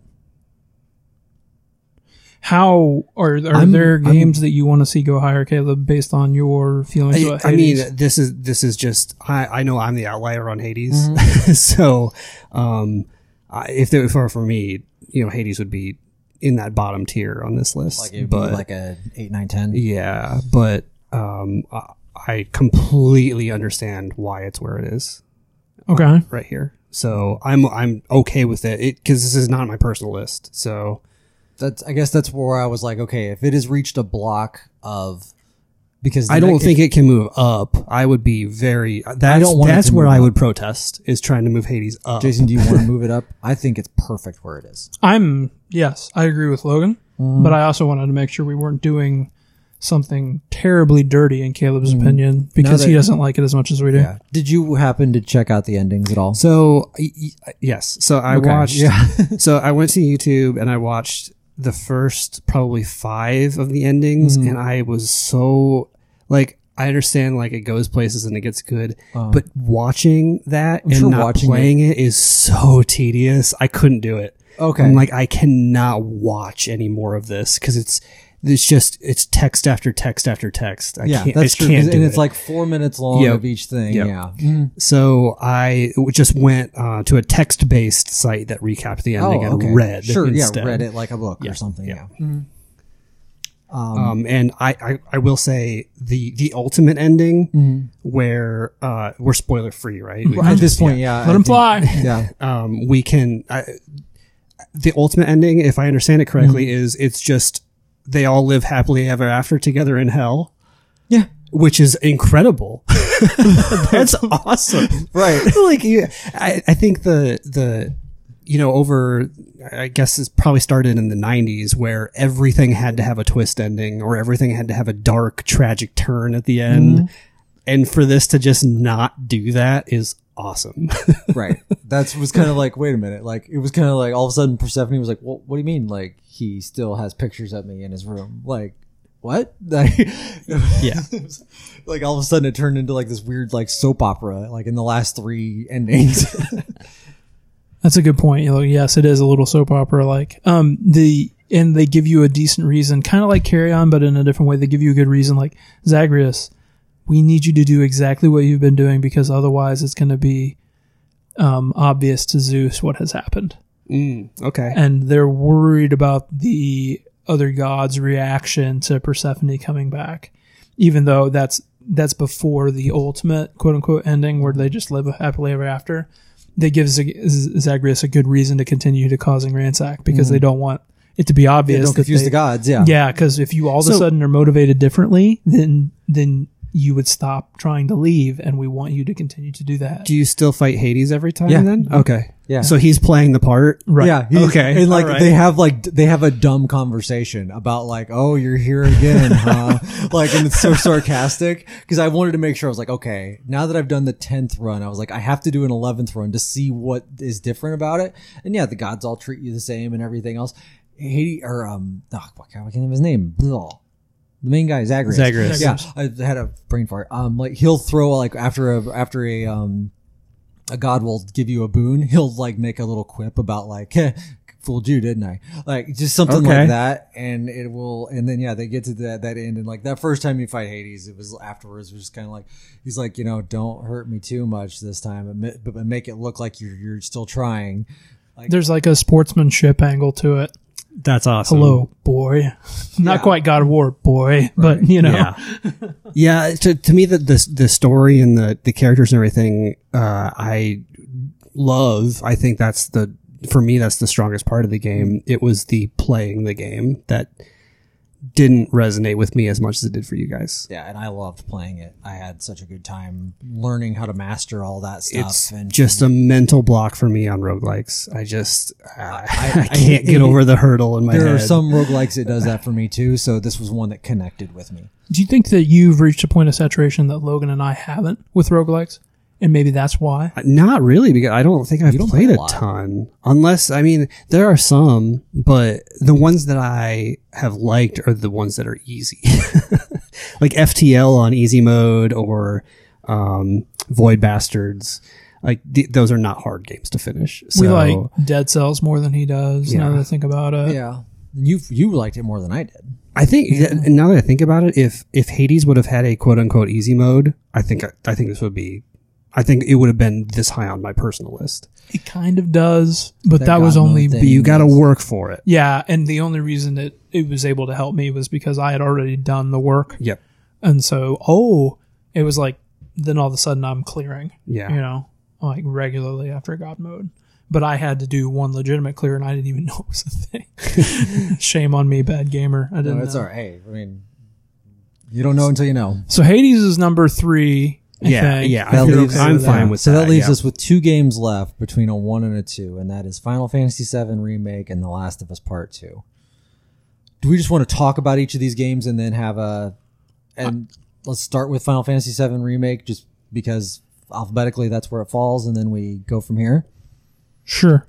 Okay. Who would like to begin? So, Final Fantasy VII Remake. Final Fantasy VII Remake, yes. I've said it on our podcast probably dozens of times, but Final Fantasy VII is my favorite game of all time. I don't know if you guys knew that or not. I don't know. Heard about that. And when they first announced that there was a remake, I know a lot of people were excited for the possibility, and my initial reaction was, oh no, they're going to ruin my favorite game of all time. Yeah, my second favorite game of all time, but yes, I thought, uh-oh. And they, especially given Square's recent track record, I mean, Kingdom Hearts 3 did not connect with me much at all, and Final Fantasy 15 didn't do much for me either. Like their recent games have been big swings and misses for me personally. Me too. So for them to come out and do this game justice is a small miracle, in my opinion. I cannot believe that they pulled this thing off. They got the music right. They got the characters right. They rearranged the story in the way that makes it more coherent, which is, I mean, that's not hard because the original game's story isn't not very coherent. But I'm in shock that they were able to do this, and I cannot wait for part 2 because I want to see some more of these characters and how they incorporate them into combat, because the way that they took a turn-based RPG where all of the characters basically had the same abilities and turned that on its head to make every character unique and useful, I think is incredible. And I want to see them do that with the remaining characters, and I want to see the end of this story. I'm really looking forward to the next part, and I think that this game really sets it up nicely. Caleb, you and I both have a lot of history with that game, and I can't have said it better myself. I'm blown away that it's as good as it is, let alone decent. Like this has had trouble written all over it, and it's really faithful where it needs to be faithful. It takes liberties where it needs to take liberties. It looks incredible. I know, and that's sounds incredible. Yeah. I am very excited for what comes next, but I think like it's where it is right now on our list because it deserves that we take a breath and acknowledge, even though it's part 1, which is like 5% of the overall story of Final Fantasy VII, the original Final Fantasy VII. This, as it stands alone, is a fantastic game, just on its own. Yeah. I mean, this was what, 30 hours? If you mainlined it, it was like 30 hours, right? Yeah. Of what you said was originally 5 hours of the game? If that, maybe 3. If you've played it before, you know what you're doing. You were flying through this part in 2 hours. Right. That to me is incredible because I never played the original Final Fantasy VII. I would consider myself a Final Fantasy fan, but for whatever reason, I skipped the best one. I skipped the PS1 versions of that game. I mean, I was the best 3. I was a Super Nintendo. That's not right. And PS2 Final Fantasy guy. I mean, that's where I ended up. For me, coming into this brand new and not really, I mean, only knowing the characters based on pop culture, this was incredible. I mean, it was up and down. I mean, they've done a very good job of setting up who these people are. Like you said, I didn't even know that some of those characters were complete throwaway characters, and they ended up being major characters. Yeah, Jesse has like a dozen lines in the original game. Right. And I cared about Jesse. Biggs and Wedge, too. Yeah. Yeah, all of Jesse, Biggs, and Wedge, like, they were huge parts of this. And yeah, it makes you wonder, like, are we going to have an entire generation of the PlayStation 5 where we still may not finish Final Fantasy VII? If they're doing it, it is going to be daunting. And I know we're here to talk about the game as is, but looking forward, oh boy, here goes. We'll see what happens. I mean, I guess there could be spots where, like, all right, well, they're going to end up skipping certain parts of other things of the game, or they better not skip Gold Saucer. Okay. Well, I shouldn't say skipping it, but like, maybe not getting the 2-hour to 30-hour treatment. Yeah. Like it might get the treatment that it received in the original game, but. Well, guys, we're just going to walk right by this coffin here. We won't touch anything. Yeah. Everyone move on. Okay. Moving on. So the one thing that speaking of that, that they did not do in this first one is originally when you're going through Shinra Tower for the first time, you can find Cait Sith's ultimate weapon, and Cloud just won't pick it up because he's like, I don't have no use for a megaphone right now, and he puts it back. They didn't do that in the remake, and that just reminded me of that. Yeah, that would have been good. Who wants to talk about The Last of Us Part 2? That should probably be you. I'm guessing. I mean, we did an entire podcast Yeah, that's dedicated to The Last of Us 2.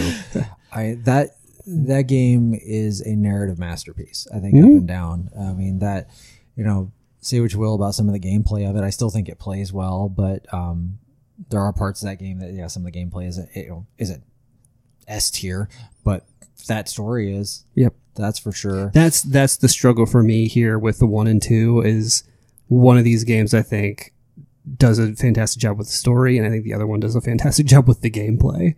So, like, how do you reconcile that? And they're both, to me, they're very good at both. I would even say the gameplay of Last of Us isn't bad. No, I mean, it's not but at like all. If I were to give it a letter grade, I might give it a B. And if I were to give the story in Final Fantasy VII Remake, I might give it a B. I mean, I would even say A+ on the story for Last of Us 2, A on the gameplay, A+ on the combat or on the gameplay of Final Fantasy, and A on the story. Yeah, that's where pretty much. I wouldn't even give it a B. Like I would, that's how high in regard I hold the story of The Last of Us 2 and how high I like the gameplay of Final Fantasy 7. I don't know what else to say about that game. Because, I mean, the whole thing. We did an entire podcast. Right. Like we gave it its due. Yeah. So that's why I don't know if I can, go back and relive that part of it. But I think we all know our feelings on The Last of Us. Looking at my notes, I have a bunch of moments from Last of Us 2. Get off my train, shitbird. Oh, wait, that's what Jill said on Resident Evil 3. Sorry, forgive me. That was also a great moment. That was my Resident Evil 3 note. Oh, yeah. Get off my train, shitbird. Okay. But we talked about those individually a lot. I think that it's the quiet moments in The Last of Us 2 that really make it where you're observing something that you haven't quite seen before, and I'm all about that in games, where we're pushing things forward. And everyone is very unique. They're all complex. They're intertwined in a lot of ways, and that stuff should be bad. Like, in a video game, that much level of character development... History tells you it's bad. It should... that all of that sensitive material has train wreck written all over it. And yet somehow, I don't want to give Neil Druckmann all the credit, but like somehow he and the rest of their writing staff have done it. I don't know how they did it. This is like the GTA thing. Like, you're poised to fail. And not only did you not fail, you pushed the industry forward. And that's where, Caleb, if we're going to talk about these games together, I have a hard time not picking the one that has pushed us into new territory and one that has done something incredibly well. Like, Final Fantasy VII almost has no sins, but it also didn't take the chances, I think, that The Last of Us 2 did, especially narratively. Yeah.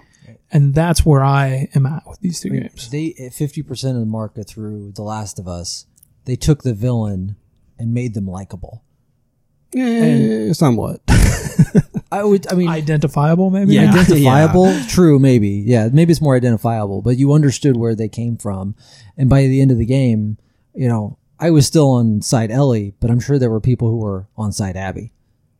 Yep. And you had, you were not like you had a choice, but man, that last part of that game, that's tough. I also think that I do enjoy the uncompromising nature of that game. Post-apocalyptic has been done to death, especially quote-unquote zombie post-apocalypse has been done to death. And somehow they've found a way to make all of the violence pretty much not justified isn't the wrong word, but all of it makes sense in context. Yeah. These people are surviving by the skin of their teeth. Mm-hmm. You're barely getting out of each of your encounters, whether or not it's on easy mode or not or whatever. Mm-hmm. The way they position Abby and Ellie in these interactions is like, whew, oh my God, I wasn't going to get out of there barely without your help. Like they put them in the situations where it makes sense. And when you blow someone's head off and when it's very violent and when you watch someone's skull gets bashed in, I can understand why maybe early in the game someone thinks that, especially from Abby's perspective, like that was literally overkill. Like that was an overkill. That was over the top. Then you're put in Abby's shoes, like you said. Mm. And then you understand her pain. And it's like, I would have ripped him apart worse. Right. Because of the pain that he caused you. And like, once again, this is a video game. None of that should have resonated. It should have felt flat because it doesn't ever work in video games. And a lot of video games, it does fall flat. And I mean, the fact that like when you end up in a zombie encounter in any other game, they're not as intense as these because you have the equipment to, in most games, you're blowing away 100 zombies at a time. This one is like, oh shit, there's a zombie in this room. What the hell am I going to do? I mean, so even the gameplay factors in that, it's like, oh, now there's like 2 clickers in this room. Oh shit.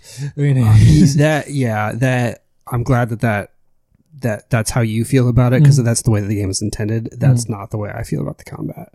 I don't particularly enjoy playing that game all that much. Yeah. I think it's fine. It's just at the end of it, I was just putting everything down on the easiest difficulty because I just wanted to see the story. And I was like, I don't want to. That's fair. I've done that. I don't want to struggle through this anymore.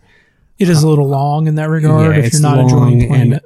I generally don't play stealthy in games, so creeping around and stabbing people in the back is not really my style of game either. And so that's why, for me personally, I would put Final Fantasy up at number 1. Is because I enjoyed playing it and I enjoyed the story quite a bit, but this is me nitpicking the hell out of Last of Us. I'm not trying to say it's like I'm trying to find the negative parts of a good game. Like it is but when you're trying to go, when you've got 2 excellent things, I mean, that's where you're going, okay, well, which one has the most negatives that we can say one is justified over the other? Yeah. I completely get it. Again, as we've had in years past, this is a 1A, 1B situation, in my opinion. I can't disagree with you. I know for me, I have a 1A and a 1B, so the A does beat the B, but it's fine. It just keeps going. But it's not by much. Yeah, that's for sure. Jason? Is that the way you feel, or do you feel this is a 1 and a 2? Jason? We've been talking a little bit, and I would like to zoom out, especially when we have some downtime this year, to look at our personal lists. I think that'll be fun. A fun little experiment. Mm-hmm. And so I don't know where these games are on my all-time rankings. I just know where they are in the perspective of 2020. That's true. But I'm trying to think about which game will last longer, stick with me longer. And it's back to the narrative leap that we've taken in the industry. Yeah. I know I'm repeating myself, but that's where I keep coming back to. That's what makes them different to me. And I think if let's say 10 years down the line, we've got Final Fantasy VII Remake Part 5. The collective of Final Fantasy VII Remake Part 5 might be the best, might be the most memorable. That's a good point. But I think for me, again, just like you said, for this year, The Last of Us is going to stick out more than this chunk of Final Fantasy VII. Yeah, let's just do it. Because, like I said, to me, this is 1A, 1B. This is not 1 and 2. If you don't feel like that this is, Logan and I are clearly okay with Last of Us being our game of the year, but are you, as long as I want you to be heard. Yeah. No, I feel like you guys made really good points. Like the Final Fantasy VII remakes an old game in a really compelling way, but Last of Us Part 2 tells a story in a way that no other game's ever told a story. So that's how I feel about it. Yeah. And I wouldn't say that the 7 remake thing, old game thing. I'm not even considering that. For me, it's a brand new game. That's true. Yeah. And from what you said, you took a 2 or 3 hour chunk of a game and blew it into 30 hours. That's not even close. They could have put a new coat of paint on the old game and shipped it, and it would have sold probably roughly just as well. And they didn't do that. Right. And yeah, so yeah, like I said, both things are excellent. I think the other one is Last of Us is just a hair above. And like I said, in 5 years, will I say the Final Fantasy VII cinematic universe with all of their games is its own thing. And then we all go, oh yeah, like it's, well, part 3 was better than part 1, or, you know, like that's to be determined. Right. But, that's why I think for me that it's Last of Us. Yeah. I like this list, guys. I think it looks good too. I like this list. I'm good with it. Even parts of after we've had this discussion, after I've now created my top 10, I'm kind of like, well, maybe that should have moved this spot. I don't know. That's all right. You've had the important discussion, which is ours. I know, right?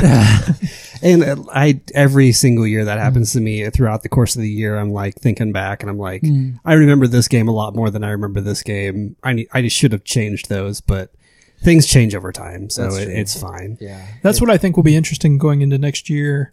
If you guys want to look at our personal list, I think it'll be a little like a good therapy session, because no, Caleb, you talk about this game all the time. It goes here. Yeah. Doesn't it go here? And then you can have the internal debate on whether or not it actually goes there. Should we sit and record ourselves watching our game of the year? Maybe. I don't know. We'd have to pause. We tried that before and it didn't work, right? It didn't work. Too much dead air. Yeah, too much dead air. All right. Okay. All right. Let's recap our top 10 here. Can I do it? Yeah, go for it. At number 10, this is why I wanted to do it, so I could say officially at number 10, I got Maneater on our top 10 games of the year. Number 9 is Yakuza Like a Dragon. Number 8, they're one number off, which is really throwing me. Number 8 is Ghost of Tsushima. Number 7 is Marvel Spider-Man Miles Morales. Number 6 is Ori and the Will of the Word I can't pronounce. Number 5 is Astro's Playroom. Number 4, Spiritfarer. 3, Hades. 2, Final Fantasy VII Remake. And number 1, Game of the Year 2020, The Last of Us Part 2. Fantastic. Yeah, I like it. Good job, Congratulations, guys. everybody. We made a Game of the Year. Congratulations to The Last of Us 2. You'll be receiving your trophy in the mail shortly. Yes, along with all of their other trophies that they have. The unlocky, mastery.